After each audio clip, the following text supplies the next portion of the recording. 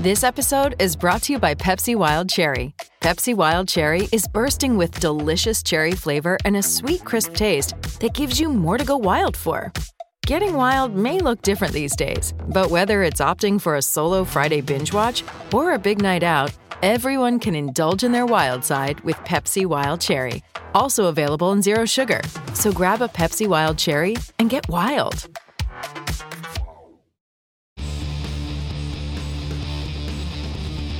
Hey, friendo, Steve here. Hey, Lars. And welcome back to Going In Raw, the only pro wrestling podcast you need to be listening to right here at youtube.com/Steven Larson.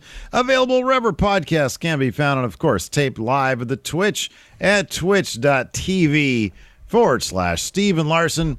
Quick programming update. Tomorrow, we're going to be watching the Zicky Dice Outlandish Paradise show live. It's going to be available on Zicky's Twitch channel, free, gratis for everybody. So you don't have to worry about paying for a pay-per-view or nothing. Just swing on by our channel at around 5 p.m. Pacific, 8 p.m. Eastern. Turn on Zicky's channel, and then boom, we're all going to be watching it together. Should be a real good time. So swing on by and check that out. Also, today, a brand new issue of the Kip Up Weekly over there at the patreon.com/Steven Larson. Don't have time to keep up with all the wrestling news? Then check out the Kip Up. We've got all the wrestling news from the week, our takes on that news, all the results from the week of wrestling, and our must-see matches, our must-see segments, and now Friendo news. So updates on the Friendo Predictions G1 for the month. We've got updated Numbers Don't Lie rankings. All that stuff and more. Patreon.com/Steven Larson. It's the weekly newsletter. It's the Kip Up. Go check it out. Top of that, it's a great way to help support Going In Raw. Truth. That is true. We got a couple news stories here today before we get into our SmackDown and AEW Rampage recaps. First, Jon Moxley. He's been off our television sets for a while, taking care of himself, going to rehab. Hopefully he's healthy, happy. He's going to be back in the wrestling ring very soon. In fact, next weekend, GCW announced today that Mox is going to be taking on Homicide for the GCW title at the Hammerstein show next weekend. That's awesome. That's great. Had to take some time off.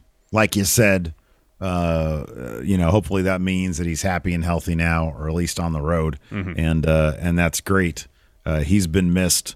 That's going to be a hell of a show. That's next weekend? Sunday, I believe. Next Sunday? We 23rd. Should check that one out. That's sort of a big deal show. That's a big deal show. It's a pretty massive show for GCW. It's their first time on traditional pay-per-view, I believe, right? Oh, is that what it is? Yeah, okay. They got a pay-per-view distributor for this show. Awesome. Very cool. That's really huge. That's massively huge for them to be able to be available on traditional cable outlets. People be scrolling through like, oh, what's this GCW business about? And they can order it. GCW get some of that money and then potentially get new viewers. That's great for them. Does that still work? This is a silly question. I'm not even really asking you, but you are going to ask me. Does that actually, because, conversations start via questions. You think that really happens a lot these days? People scrolling through their pay-per-view listings and they come across it and they're like, oh, what's this? Click. No, I've done the first two parts of that where I just scroll. It's like it's night. You got nothing on the DVR yet to watch. You can't think of anything on demand that you're going to watch. So you start scrolling through the guide to see what's on. You just keep scrolling down and down and down and down and down and down. Red Shoe Diaries. I don't think that's still on. I don't know if Zalman King's producing television anymore. Quite prolific. You keep scrolling down, and eventually you get to the pay-per-view stuff. Yeah. And then usually at that point, I'm like, oh, I've gone too far. Time to go back up. Yeah. But if one of the first things was something wrestling, I'd be like, oh, what's this? What's this? And at the very least, I'd hit info and see what the deal was. Right. Absolutely. So you never know. Maybe it happens a lot. I don't know. And maybe some people just don't like ordered stuff off Fight TV or whatever. I don't know. Is it going to be available through what was it back in the day? Closed circuit. Yeah. Is it going to be available via closed circuit? Closed circuit television, yes. Did we ever figure out who got access to closed circuit? Well, I think you had to pay for access. Was it in your homes, or did you have to go to a place to watch it? I don't know the answer to that question. Welcome back, John Moxley. We're going to be watching that show. Yes, maybe, yes. Hey, if you and I put our heads together, maybe we'll do a watch along of it. Yeah, maybe we can add it to our predictions for the month. Hey, there you go. That's right. I'm trying to find any way to make up ground here. Hey, you know what? That's all good. Let's talk about this. The Elimination Chamber. This is hilarious news. I love this bit. So earlier this week, we learned via Fightful Select that WWE was planning on bringing back the Elimination Chamber. Right, that happens every single year. Well, but usually it's February. This year, yeah.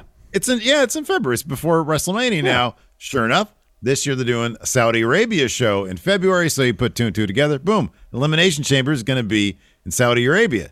In this week's Wrestling Observer newsletter, Meltzer reported that WWE were looking to rename the structure to the WrestleMania Chamber.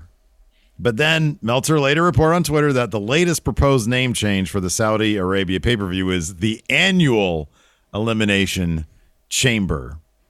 I'm actually totally fine if they call it like the WrestleMania Elimination Chamber. They did WrestleMania Backlash last year. Yeah, and it was ridiculous. Oh, come on. It was fine. They're trying to make a B-level pay-per-view seem like a huge deal. That's what it was. Let it bleed out into the other pay-per-views. Who cares? Hey, you know what, man? WrestleMania is a huge name. It's got big sellability. It's got big marketability. Yeah, what better way to dilute that marketability by naming half your shows WrestleMania? That's listen, they're a content producer, man. They're a content company. They're the next Marvel. I got an idea then. Maybe of course you're going to do that. Listen to me. Maybe Werner Herzog was onto something. Maybe WB should listen to him and just name all their product WrestleMania. Why not? Then I'd be on board with that. It's probably got a better popularity score than WWE in general. Yeah. So why not? Absolutely. Start acting like, why do they call the next Ant-Man movie, the Infinity War Ant-Man, the Infinity War Guardians of the Galaxy. Something like that. I don't know about it. It's silly. I don't know about any of this. It's a whole bunch of who gives a shit.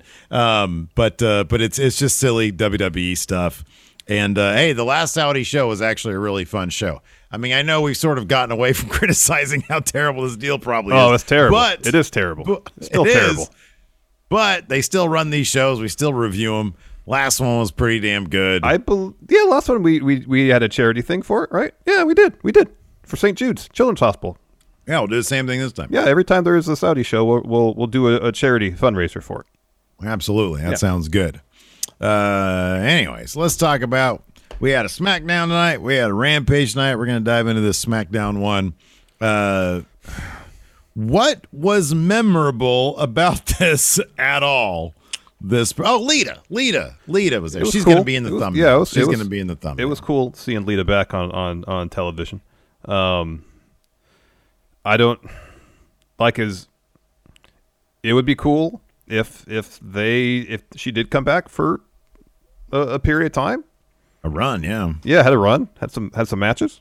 I know I'm not gonna go into too many details because the story is still relatively new, but Sean Ross Sapp over at Fightful Select had a story about AEW trying to sign her last year for a run.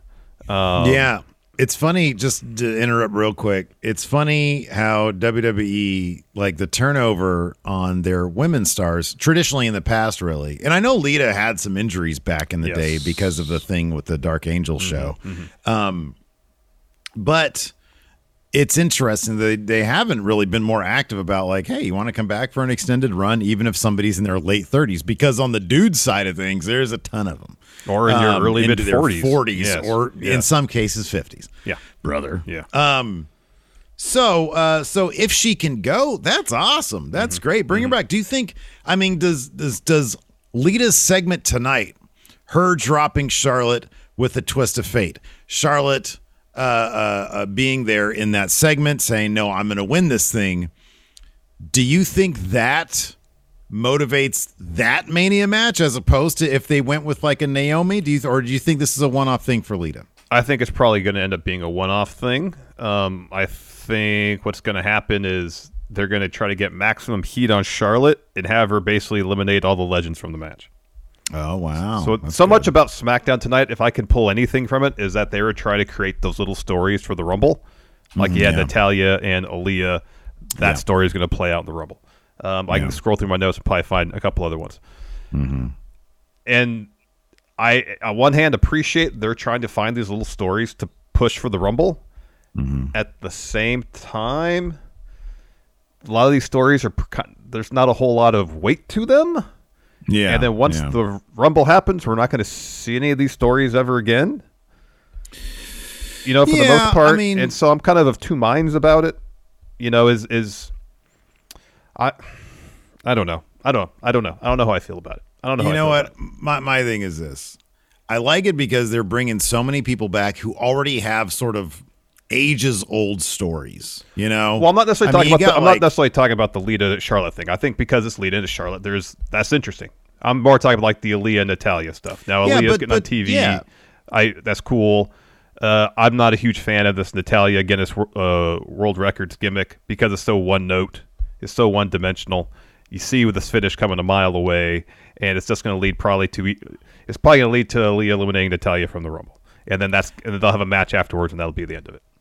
Yeah, but listen, that Natalya will probably win. It gives two people who really don't have a lot of room to be on TV in the first place something to bite into for the Rumble. And that's why I say I'm of two minds about it. In one sense, I can appreciate it. At the same time, I just wish there was meatier stuff. That's it.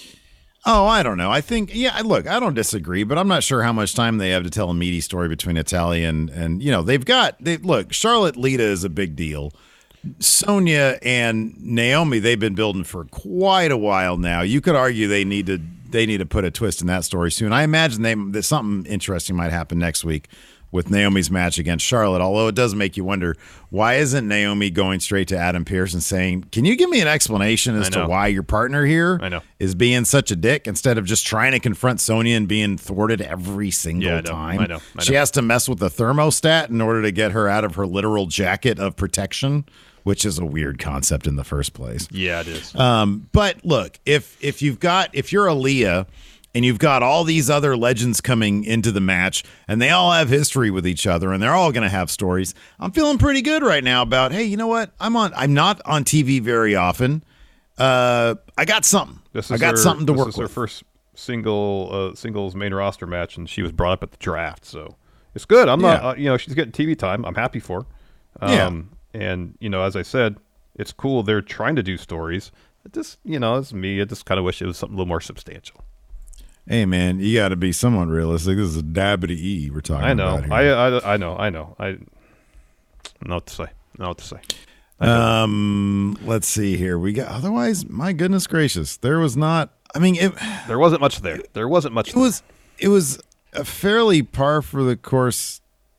It was SmackDown. It was, especially the first hour was very light on wrestling. Very light on wrestling. The four-way was pretty fun. The tag match was pretty fun. But it was pretty short. And then Natalya versus Aaliyah, the actual match was 3 seconds long. Well, it was a record breaker. Yeah, I know. 3.7 seconds. And then we got some lengthier matches in the second Sheamus versus Ricochet was a fun match. Yeah, it was fun. Madcap is a fun wrestler. I don't know about. I mean, they had him. It's what's so weird about WWE is that you've got this like the fatal four-way tag match, and they just casually mention Jinder Mahal, former WWE champion. It's like, yeah, he is former WWE champion. Why is he here? And then later on in the card, yeah, Kofi's a former WWE champion. Why is he losing clean to Madcap Moss, who's a terrific wrestler, but he's just talk about one note. Oh my God, I know. Yeah, that guy could be doing much better stuff. I know.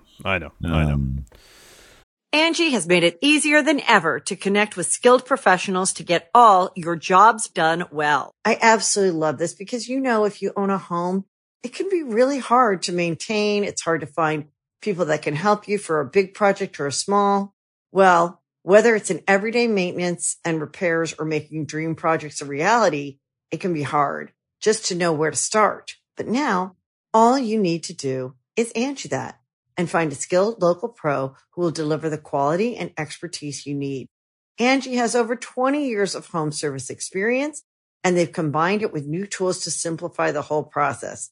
Bring them your project online or with the Angie app, answer a few questions, and Angie can handle the rest from start to finish.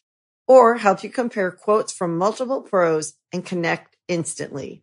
which means you can take care of just about any home project in just a few taps. Because when it comes to getting the most out of your home, you can do this when you Angie that. Download the free Angie mobile app today or visit Angie.com. That's ANGI.com. I guess we can just jump into it. So it opened up. Well, I thought we were going to get a Seth Rollins promo because one thing they did pretty well tonight on SmackDown was really hype up the importance and the history of Seth Rollins and Roman Reigns. We all know they're in the Shield together. Their paths have crossed post-Shield several times.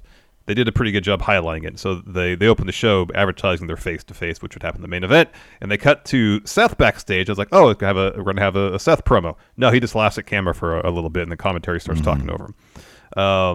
But then our first real segment of the show, Usos come down the ring for a promo.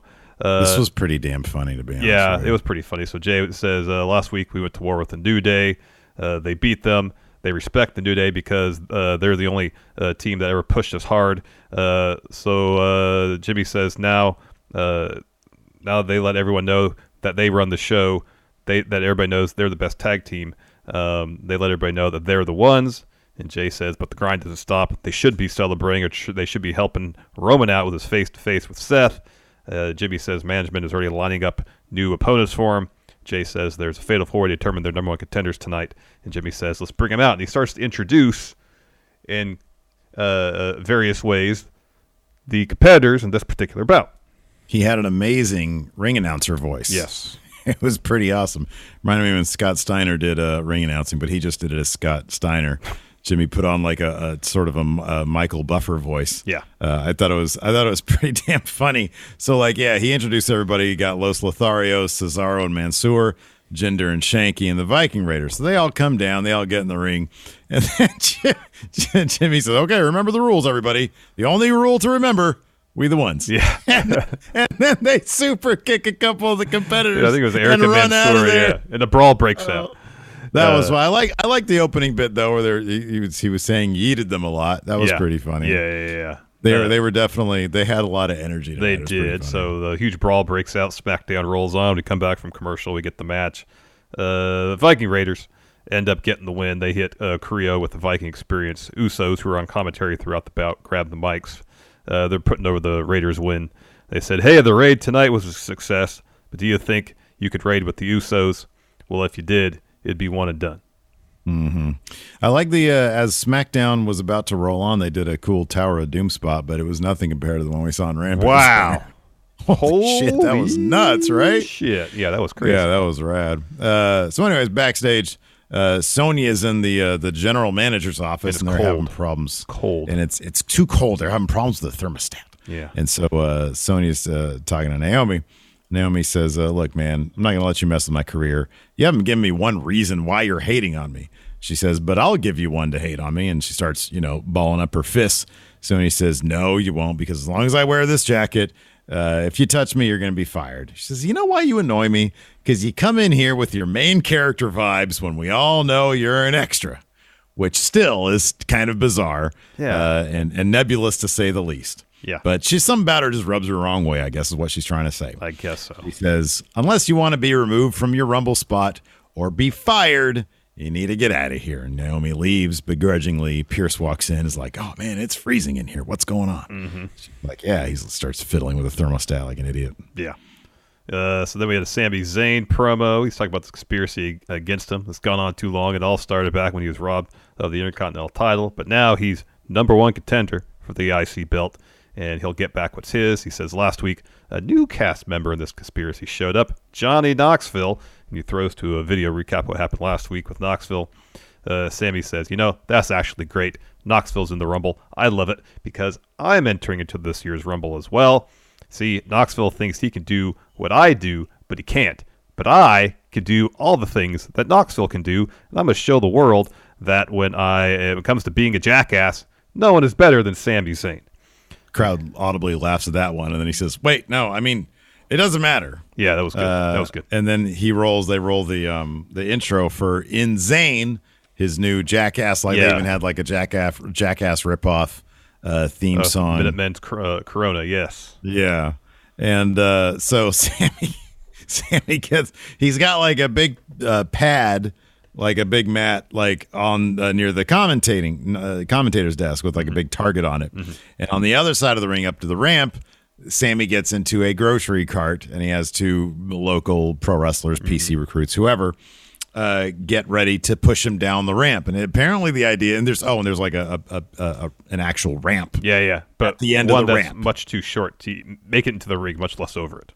And Pat audibly laughs at he seems thoroughly tickled by this entire thing. Pat McAfee, by the way, we say this every week. Fantastic. He's so great. He adds so much energy and enthusiasm to a product that often is bereft of it. Yes. And so, Sammy keeps on hemming and hawing, saying he keeps stalling. Finally, they go, and right before he gets to the ramp, at the bottom of the ramp, he says, "Whoa, stop. He gets in the ring. Boogs shows up. And he's distracting Sami Zayn, and behind him is Shinsuke. Boogs has a brand new, fresh-looking haircut. Yeah, he looks amazing, man. He looks great. He's all flexing on Sammy and everything. And Shinsuke lays him out from behind. Boogs lifts him up, and he looks and he sees the mat with the target that's set up, and he chucks him into the mat there. And it's a bunch of whatever. But Sami Zayn is great with everything he does as well. Yep. We go backstage. Aaliyah has an interview before her singles debut on the main roster. She's asked if she's nervous. She says, "I'm all nerves ever since I was a little girl. All I've dreamed of is stepping in a WWE ring. I just hope I put on a good showing and hope I don't embarrass myself." And then she fakes vomiting. Because last time she was in the ring for her debut, she threw up. Yeah.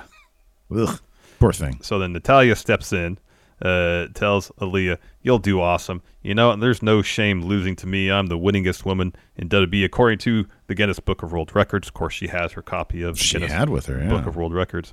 And then Aaliyah just says, "Oh, I didn't know the Guinness was still a real thing." Yeah. And then Natalya glares at her, and then Aaliyah, her music plays. She walks off. It's not out of line to think that Guinness is... They don't have the show on anymore, do they? No. There might be some sort of show on one of the many vast cable channels out there. They might have a robust YouTube channel for all I know. I don't know what they're doing these days.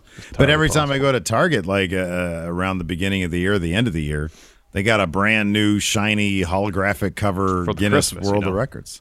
They do it for the Christmas. It's a great gift to get for your kids. Yeah. It's full of captivating things like Face Off Flanagan or Two-Headed Jane. That's such obscure references, man. I can't even find video of that show back in the day with Face Off Flanagan. Yeah. I have found the video of Two-Headed Chang. Oh, all right. I remember both those segments clearly. That guy just popped his nose off. And it was like a black hole. It was like face. Whatever's behind your nose. That was what was there. Sinuses and shit, I think. Yeah. So then we had Aaliyah versus Natalya. So Aaliyah goes to the ring. We go to commercial. We come back. Natalya's backstage. She has an interview, and she says, the Guinness book is still a thing. My record symbolized 14 years I put into WWE, and that's why I'm the favorite to win the Rumble. She talks about her records. She says, "Tonight, I'm going to set a new record for the fastest victory." I guess the previous record was 3.8 seconds for a woman to win a match in WWE. So Natalya goes out there before the bell rings. She attacks Aaliyah. Eventually, though, the ref tells Natalya to back off. She does.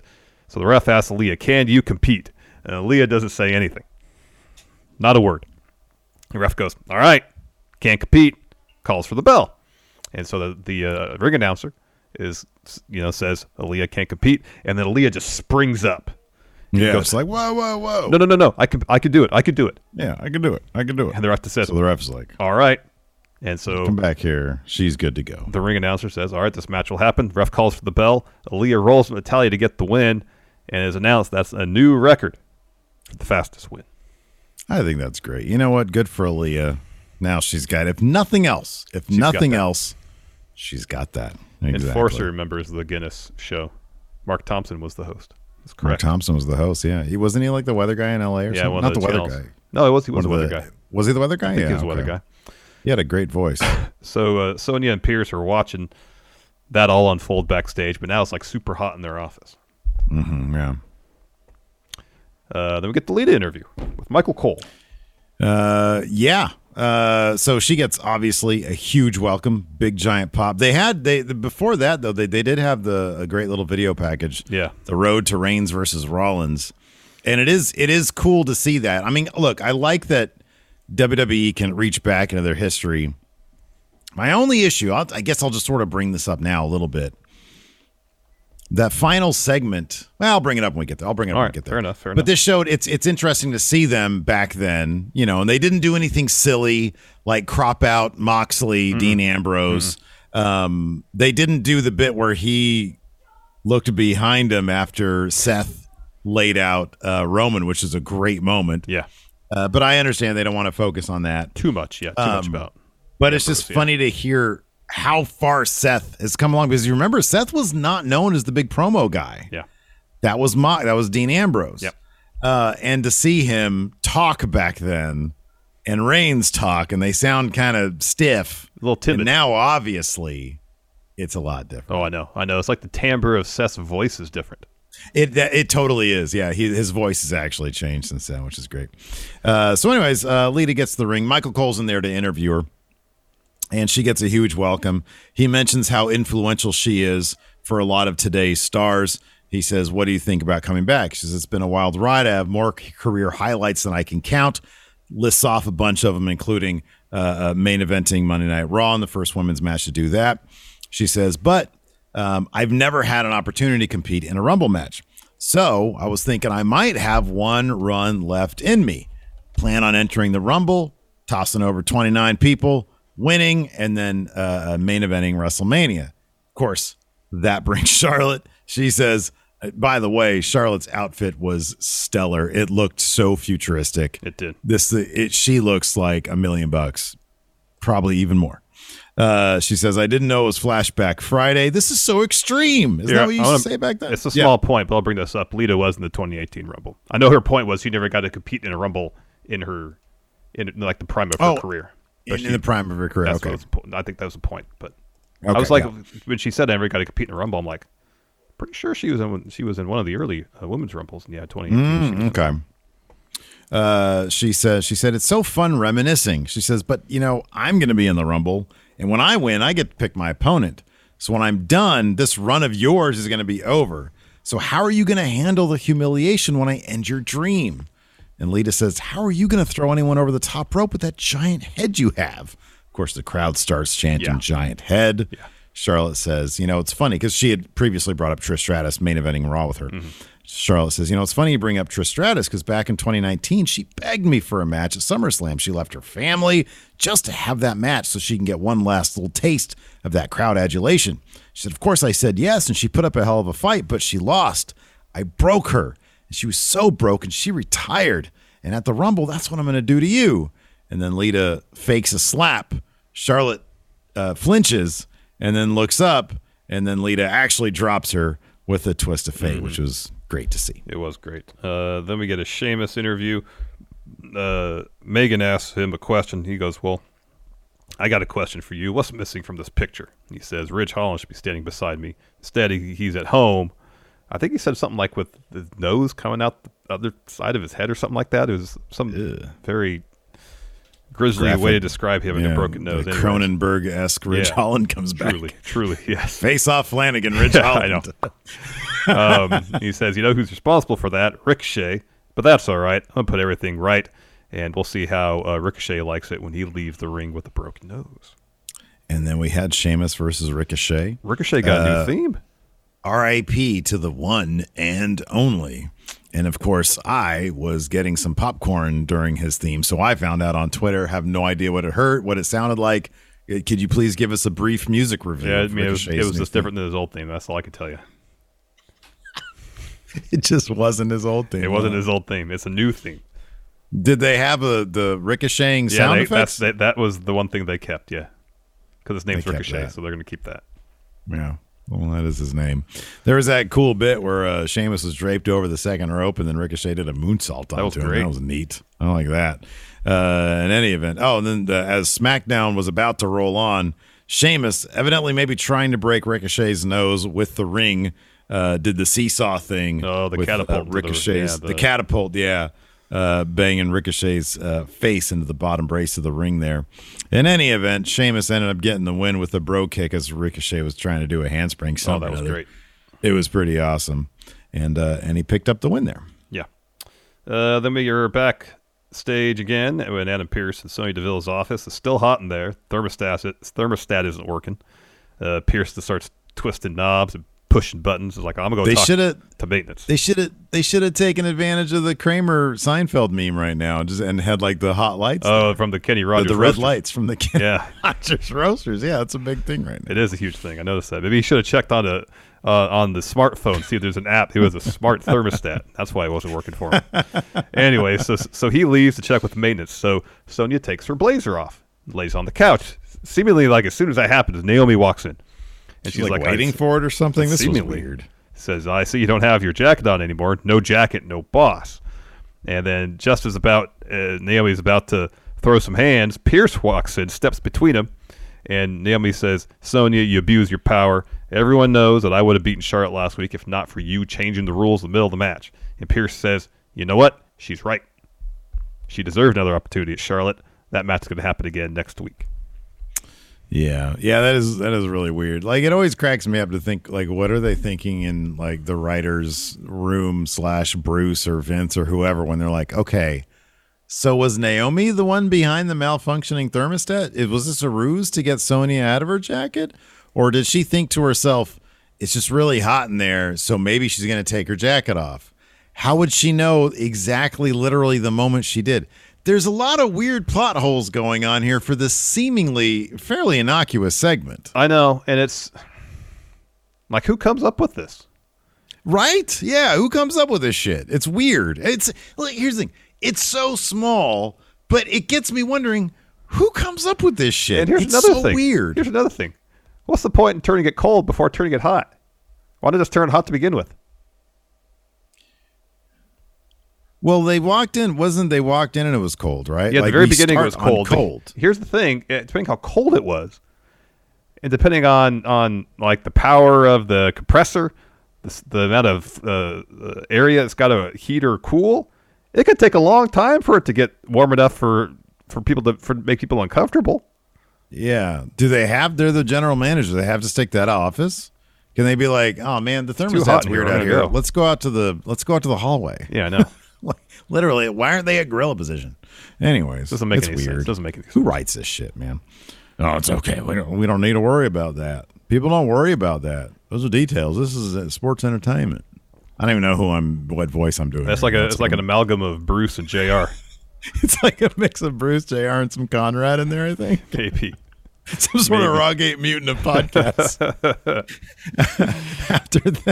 After that, we had Kofi in the ring, and he had a proclamation from King Woods. Says Woods has a calf injury, so he's going to miss the Royal Rumble. Earlier in the show, they said Woods tore a muscle in his calf.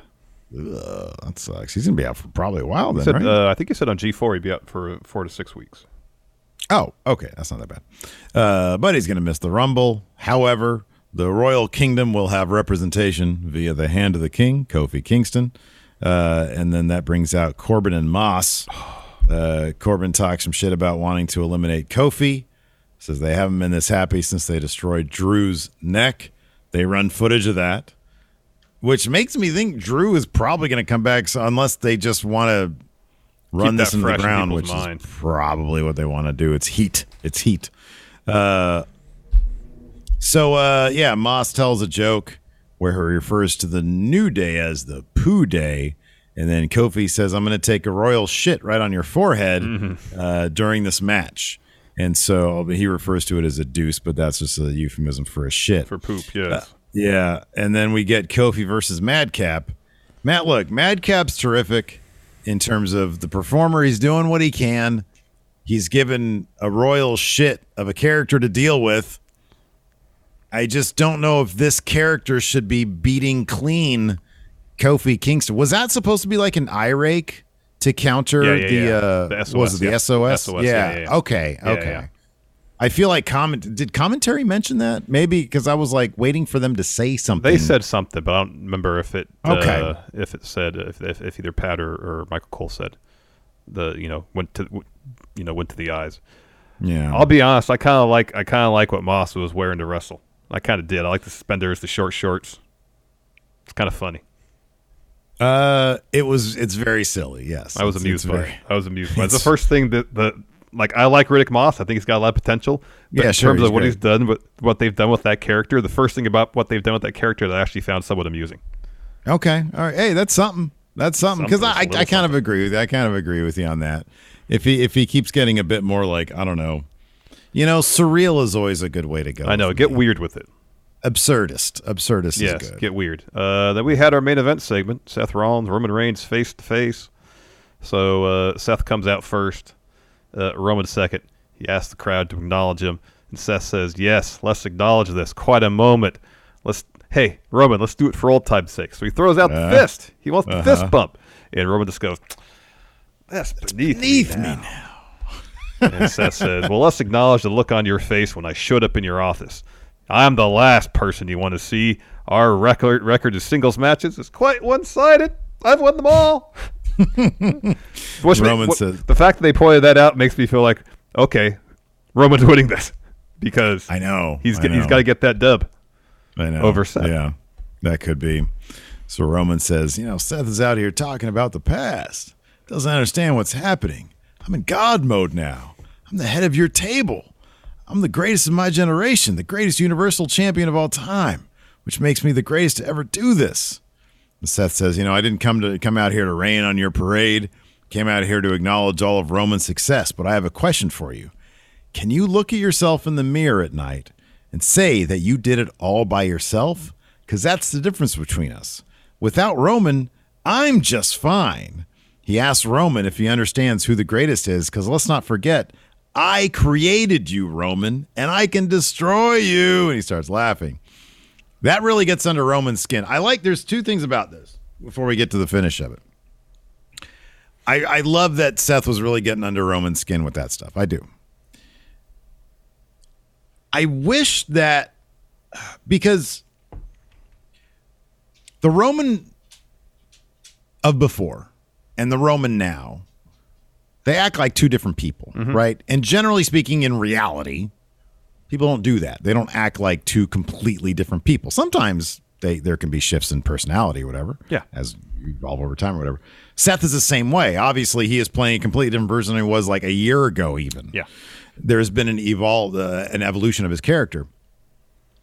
It would be nice if there was some sort of dropping of the facade of who they are now, because I feel like when we first saw them, that was sort of who they really were, And then they sort of, as they dive deeper into the WWE pool over time, they sort of become who they need to be to thrive. And I wonder if I would have liked to see a little bit of a dropping of that facade or a reversion to when they were close and who they were there, just a little bit more than we saw today. I will say this. We might have got a hint of this Seth based on one moment from The Shield when Seth emerged from behind Roman with that huge smile on his face. You know what I'm talking about? Yeah. So yeah, that's a good point. This could have been an aspect of Seth all along. Like, I feel like I understand your point. I feel like the Roman character we get now is not too far removed from the Roman we had before, but now he's self-assured. He's 100% confident. There's no doubt in his mind that he is the guy, Yeah, but when Seth says that stuff, you see him gritting his teeth. Yeah, I know.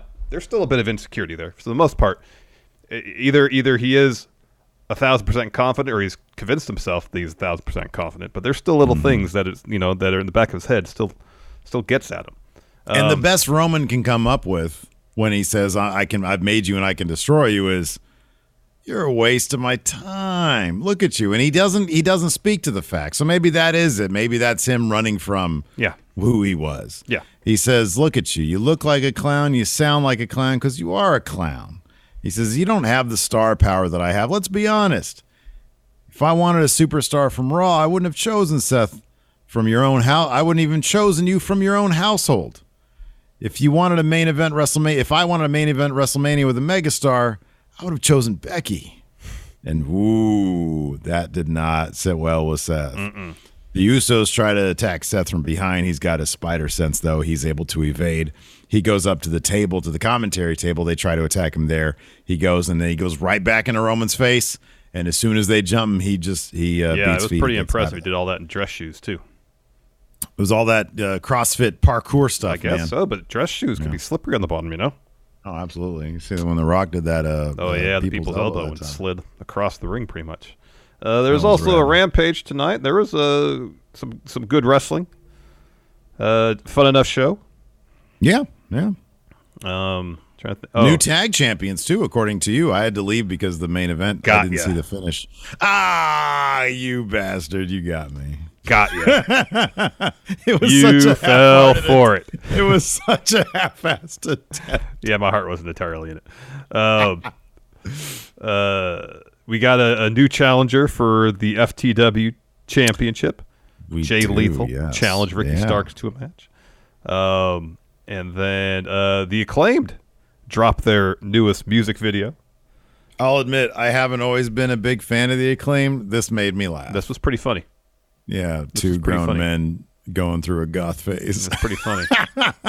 It was pretty funny. Yeah, it was pretty funny. Even referencing some WWE stuff, the Buckle Bomb. Yeah. Well, then Sting hurting his knee at Clash of Champions, too. They referenced that in there. Yeah. No, it was fine. You know, it's and a little bit more of sort of the one thing that people are really they got something on their hands with this Wardlow stuff, man. Sean Spears, sort of just as an aside, as a throwaway statement, referring to Wardlow, who's standing behind him. As what? What did he say? A one move wonder with 2 years of experience. And Wardlow's behind him like, what? Yeah, at the end of Spears' promo, he's like, "Come on, Wardlow, let's go." And Wardlow just goes.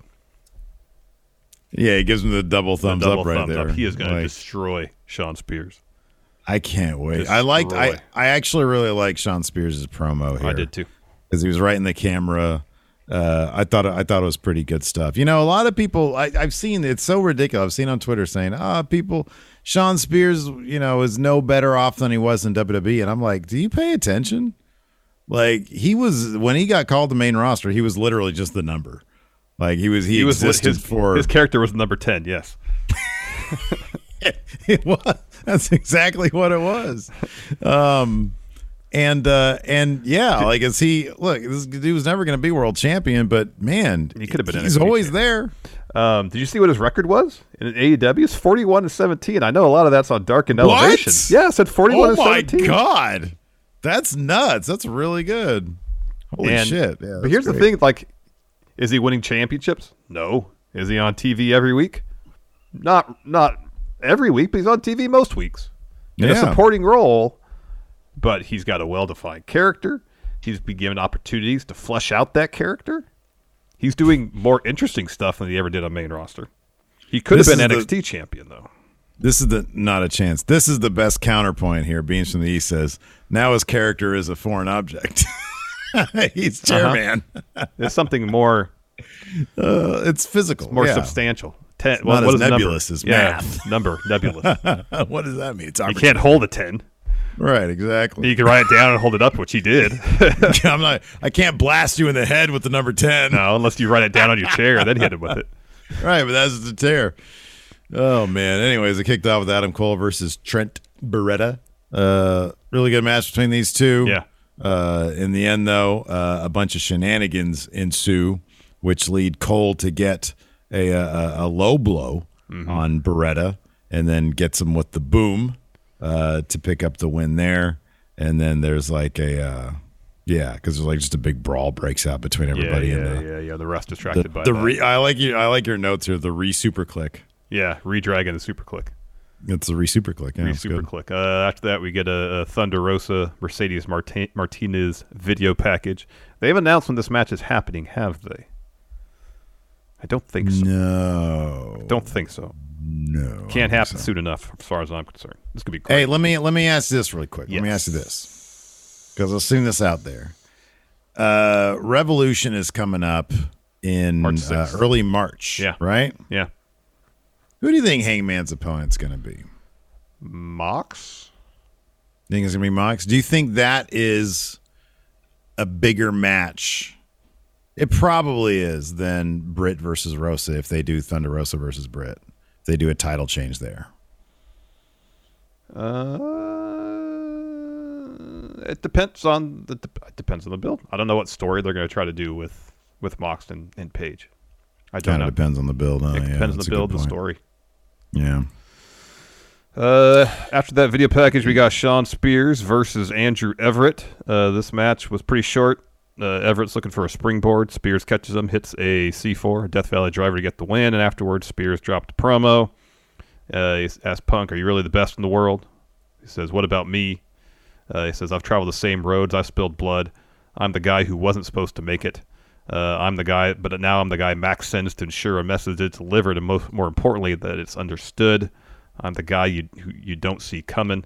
There's a reason they call me the chairman. One swing, and I'll make sure you remember me forever." He says, "Next week, Punk, you're not going to be in the ring with a one-move wonder with 2 years of experience, but with a 20-year veteran." He says, "In this business, 7 years off is 7 years too long. Punk, I'm going to expose you." Ooh. Never see him coming. After that, we had the Acclaim music video. It's making fun of Sting and Darby Allin for going through a goth phase. Yeah. It was pretty funny. They had like an NWO Sting there, not Jeff Farmer. Not Stang, not Heath. And not Heath, not Stang. Yeah. Mel D says, maybe it's Mr. Sting. Mr. Sting.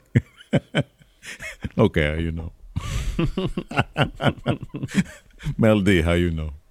After that, we had Chris Statlander, Layla Hirsch, and Red Velvet versus Nyla Rose, Penelope Ford, and the Bunny. It was Nyla just throwing people around. Yeah. And it was that. Yeah, it was can Statlander and Hirsch coexist? The answer is no. Things got chippy. Statlander has the advantage. She hit the Bunny with the Blue Thunder Bomb. She goes back to her corner to set up for another move. Hirsch tags herself in. They're arguing. Bunny pushes Statlander into Hirsch, and then Bunny rolls up Hirsch to get the win. That submission move. Oh, yeah, the spider crab. Had, Penelope Ford. Ooh. And that's, oh my God. She was, oh my goodness gracious. Her neck was at a really bad looking angle. I didn't think that it could bend that way. After that, we had this is bizarre. Dan Lambert did not talk because it was just a Men of the Year promo where mainly it was Paige and Sky, which was insane. It was great. Left us on Sky saying, "I don't care who holds the belt. I want the title. You, Sammy and Cody, figure out who the TNT champion is, and I'll be waiting for you." He goes over again how it's been 200 and something other days since he's lost and over 300 days since he's been pinned. Yeah. Well, it's going to be however many days it is till he faces Cody that he's going to remain that way, and then it ain't going to be that anymore. Yeah, probably. We get the aforementioned Ricky Starks promo. He's interrupted pretty quickly by Jay Lethal. Jay says, "I'm the new guy, but I've been watching what's going on between Dante and Team Taz, and it makes me sick." He says, "Starks, I know it's not officially recognized by AEW. You don't defend that FTW title much, but I know it means a lot to you. Challenge you for the belt. I know you're going to have to. I know you're not going to give me an answer today because you got to ask Taz for permission. But whatever Taz tells you to do the opposite." So Taz should say, "Oh, go ahead and defend it, Ricky." Yeah, right. I had a hard time paying attention to Jay Lethal because Ricky Starks had a Garth Brooks shirt on. I was just staring at that. I love Ricky Starks. He's great. He's great. Apparently during, I guess it was like during the Fight TV thing. I don't know what it was, but Taz said something along the lines of, "I don't give a shit about Ring of Honor." After that, we had the pre-main event interview between the Dark Order and the Jurassic Express. Reynolds and Silver pulled out some kazoos and started playing in honor of Christian, who used to do that. And then he mentions, "Oh, yeah, you're doing that because I used to do it. That's funny."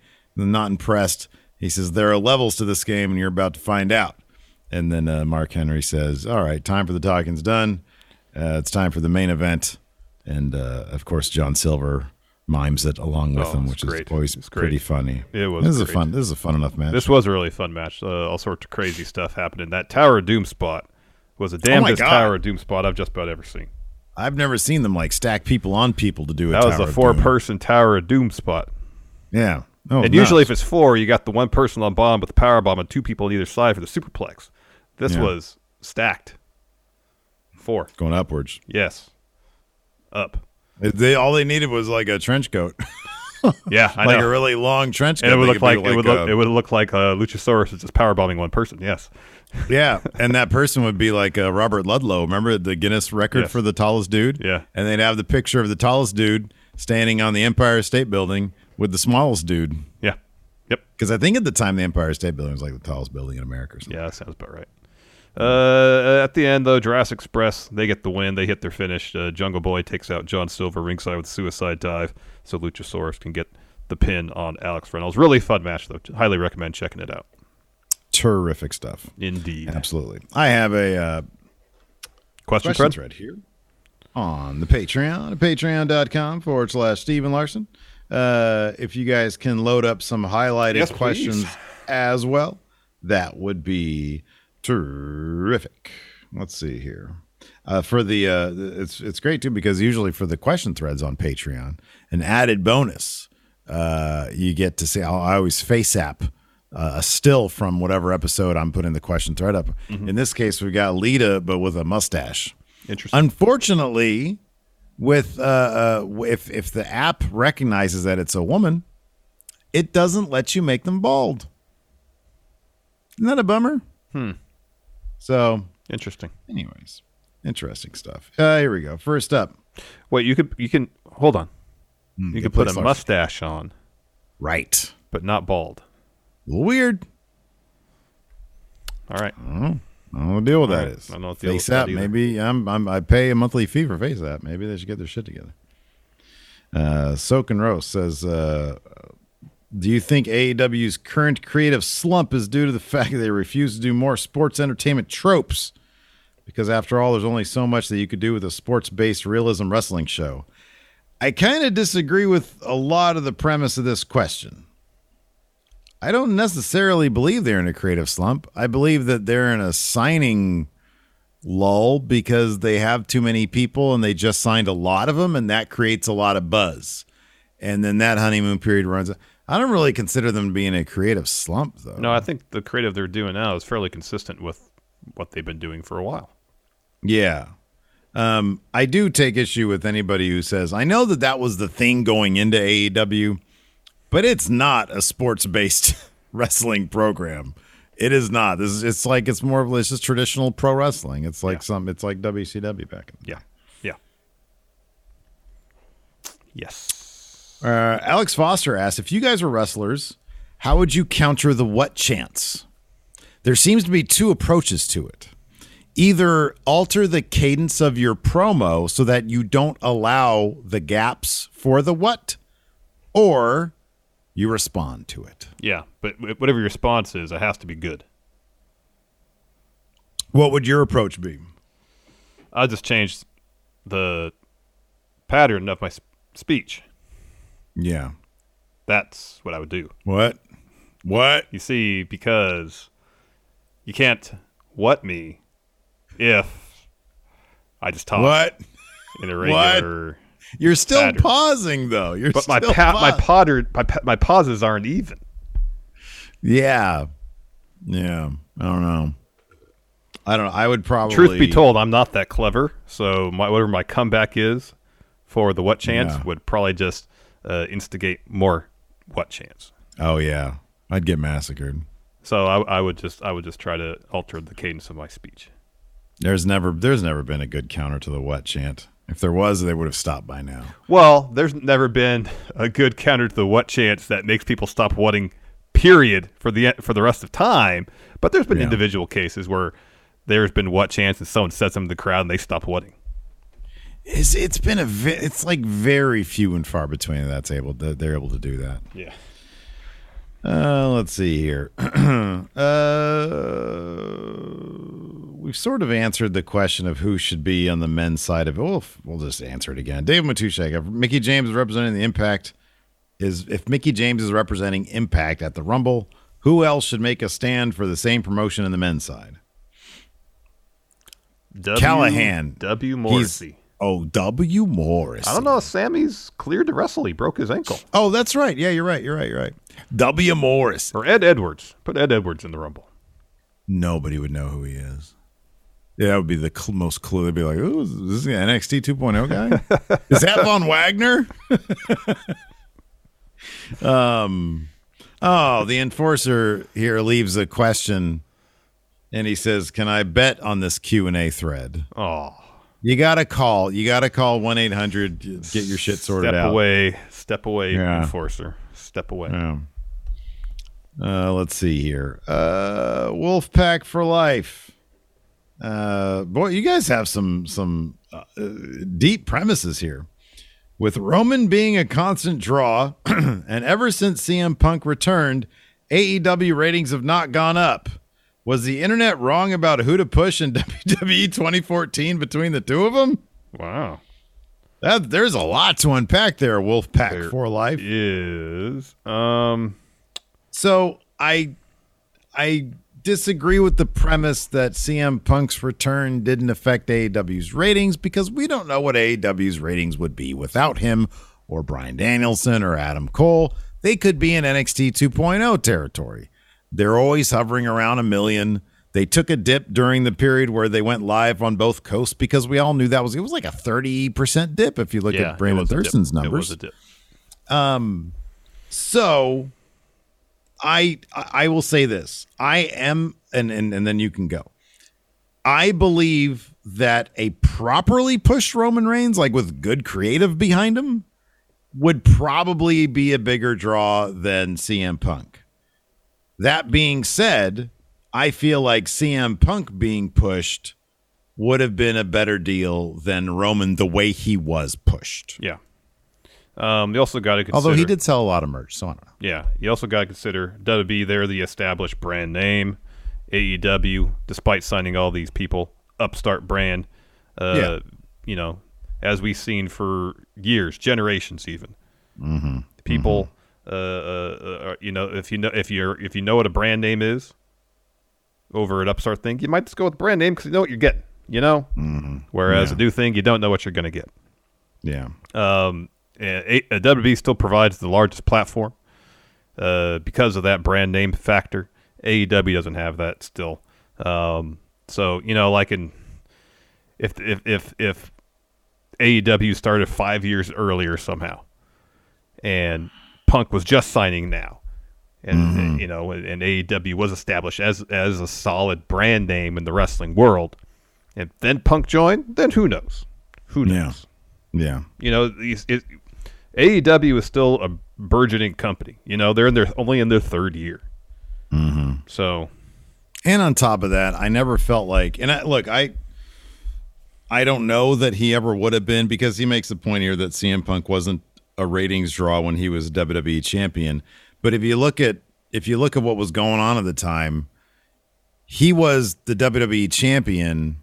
But I don't know. I mean, ratings. I know ratings back then were way higher than they are now. Yeah, but compared to where they were before and after, I understand the point. Same with Daniel Bryan's ascent. Yeah. Ratings didn't really increase, even though it was really good. It was actually pretty decent creative for during that 8 months. Yeah. And you look at, you know, people all over the place were doing Yes Chance. You know. Yeah. I don't know. There's too much here to like really. Yeah, that's like a whole video. You know. Yeah, exactly. That would require research and such. Because I mean, look, even when CM Punk was champion for like 460 days, I loved it. That was awesome. But like, as soon as The Rock entered the picture, you knew how that was going to go down. Yeah. Punk wasn't going to be in that match. He was going to lose that title as soon as they wanted to up the stakes from once in a lifetime to twice in a lifetime. So, you know, you could always get the feeling it's like, okay, well, he's there as champion to satisfy one thing. And I honestly forget what they were doing in the main of, like, if there was like a main event scene with like Cena doing other stuff, or was Punk usually main eventing. Well, I mean, Punk was like, well, Cena got hurt, and so Punk had to wrestle Ryback a lot. Yeah. Well, there you go. So I don't know, man. A lot of that is just difficult to tell. I think Roman is absolutely a draw. Oh, yeah. I think Roman, even back then, like his merch was selling like absolute, it was selling like crazy.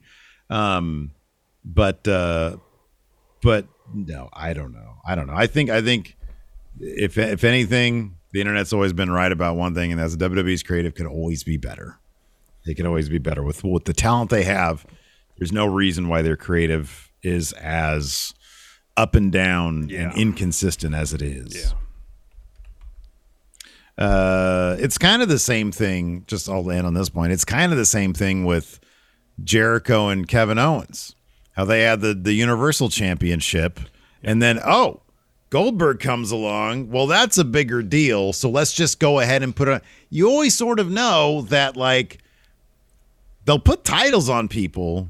But if something bigger comes along, like Brock Lesnar and against Big E, they're gonna do or that. Goldberg versus the Fiend, or Goldberg versus the Fiend, or Brock versus Kofi. Hey, we're on Fox, and we've got what's Cain his Velasquez. face, Cain Velasquez. So it's kind of difficult to tell if they're not going to invest and really go all in on making a certain person the guy. Mm-hmm. It's hard to tell, like, if the ratings would be better if they treated CM Punk back then the way they treated Roman Reigns shortly after, where they tried their damnedest to make him the face of the company.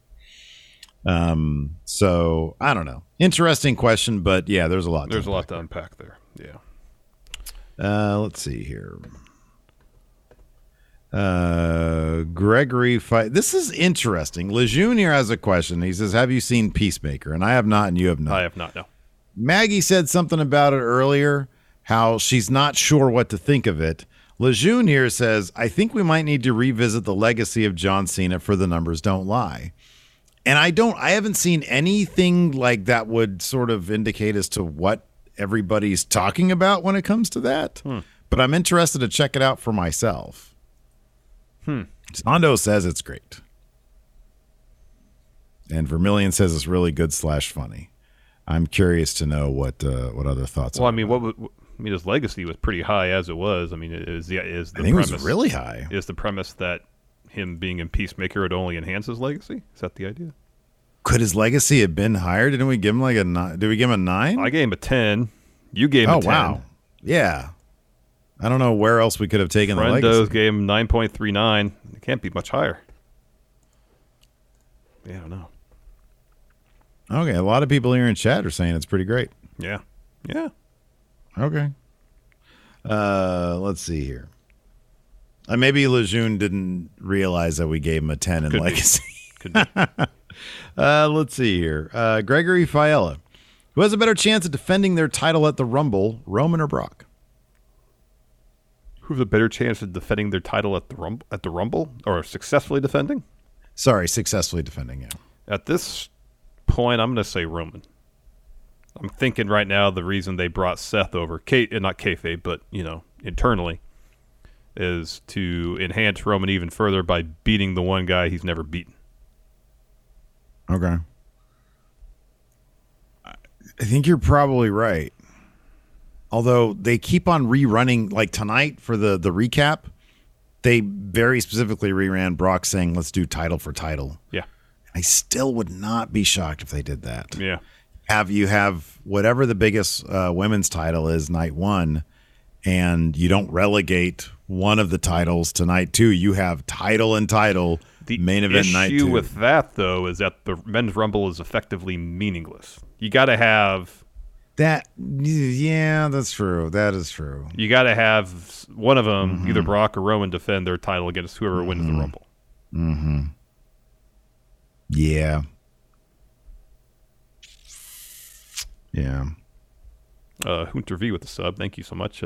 So many moving pieces this year. Truly is. Truly is. I really dig that about it, though. And here's the thing. I actually think, because Heyman's involved, I think they do have a plan. I think that they had to change the plan, like to have Brock get that WWE title. But I don't think that was like a big game-changing plan. I think that they were like, hey, we're confronted with a situation. What should we do? And they probably decided when that title change took place at day one, hey, here's the new road to Mania. Mm-hmm. So I think they do have something in mind. No, I'm sure they do. I just don't know what it is. And I don't think it's going to be triple threat. No, I don't think so. They just did that last year. I don't think they're going to do that again. I think Roman Brock is that's the match. Yeah. That's the thing. It'll be either Brock or Roman defending night one, and then the winner of that moves on. Yeah. That could be. Let's see here. Xavier Gray asks, why are the Viking Raiders being booked as a team of losers when they've been getting their asses whooped by Baron Corbin and Riddick Moss weeks ago? Yeah, I know. They won that thing, and that they just lost to Baron and Moss. I know. It's like WWE doesn't know how to build up people prior to a title program. Mm-hmm. Another good question here from Xavier Gray. Where the fuck is Xia Li? And why is she booked to face Natalya? That's a good question. She had that awesome lightning thing. That was amazing. Yeah, that was awesome. Stevens J says, couldn't Brock just win the Rumble since Roman isn't accepting Brock's match? I mean, I guess he could insert himself into the Rumble. I guess they could do that. Aeronautical, if the winner of the Rumble can challenge for any title, then they can do a title versus title at WrestleMania and have the Rumble winner challenge the 24/7 title. My goodness. The main event WrestleMania. Yeah. Wouldn't that be something if Brock opens the Rumble pay-per-view? Mm-hmm. Charlotte called it a pay-per-view. She didn't call it a live special. Yeah. Premium live event. Yeah, premium live event. Brock opens by successfully defending against Lashley, enters the Rumble anyways, wins it, gets his magic. That is ridiculous. I know. That's ridiculous. Would they do that? I don't know. Zondo says, from the 2011 Money in the Bank pay-per-view that CM Punk won the title from Cena to the pay-per-view he lost the title to against The Rock in 2013, Punk only main evented 10 pay-per-views, 4 not counting main events involving Cena or Rock. What a great stat here. Only main evented 10 pay-per-views, 4 not counting main events involving. Wow. Yeah. I always remember I was always really into that. I was like, okay, that's cool. I'm glad he's got the title, and I'm glad that he was doing really good work. Whether he was a good guy or bad guy when he was with Heyman or not, he was doing such good work. But yeah, it always felt like it was secondary to something else. Yep. Oh, wow. This is a great question. Blake Whitehouse. Oh, no. Hold on a second. Wizard of Smoke says, here's an idea for a first Corey Graves storyline. He squashes Madcap and joins Baron Corbin. Oh, my goodness. I don't want Corey anywhere near those guys. This is a great question. Blake Whitehouse says, since it's hard to believe the Shield debuted 10 years ago. That is crazy. Which other wrestlers feel like they just started but have been there longer than you realize? Kevin Owens. Oh, okay, yeah. Well, he showed up in NXT in 2014, I think. Yeah, he's done a lot. It's hard to believe it's been 8 years. Yeah. Because it still feels like, I know he's done a lot. It still feels like there's so much more he could do. Yeah. Did they have a draft in 2018? Who were the NXT call-ups in 2018? They did that. They did those weird the 6 call-ups, didn't they? In the McMahon shakeup was late 2018. Golly, it's like so many people like Nikki Cross. I feel like she hasn't been there that long, and yet that was late 2018. It's 3+ years ago. Yeah. Yeah. 5-second pose. Get the sub to Brew Crew Bomber. Thank you so much. It still feels like Aleister Black only got called up like 2 years ago. When did he get called up? It was shortly after that. It was early 2019. Okay, so it's 3 years ago. Yeah. Okay. Anyways, that's going to do it for us. Twitch chat, stick around for a second. We'll be around. Till next time, we'll talk to you later. Goodbye. Tax day is coming. Oh, no. But if you sign up for Robinhood Gold's IRA with a 3% match, you can get up to $195 for the 2023 tax year. Oh, yeah. Sign up at Robinhood.com/boost by tax day to get the biggest contribution match on the market. Subscription fees apply. Investing involves risk. 3% match requires gold for 1 year from first match. Must keep IRA for 5 years. Robinhood Financial, LLC, member SIPC.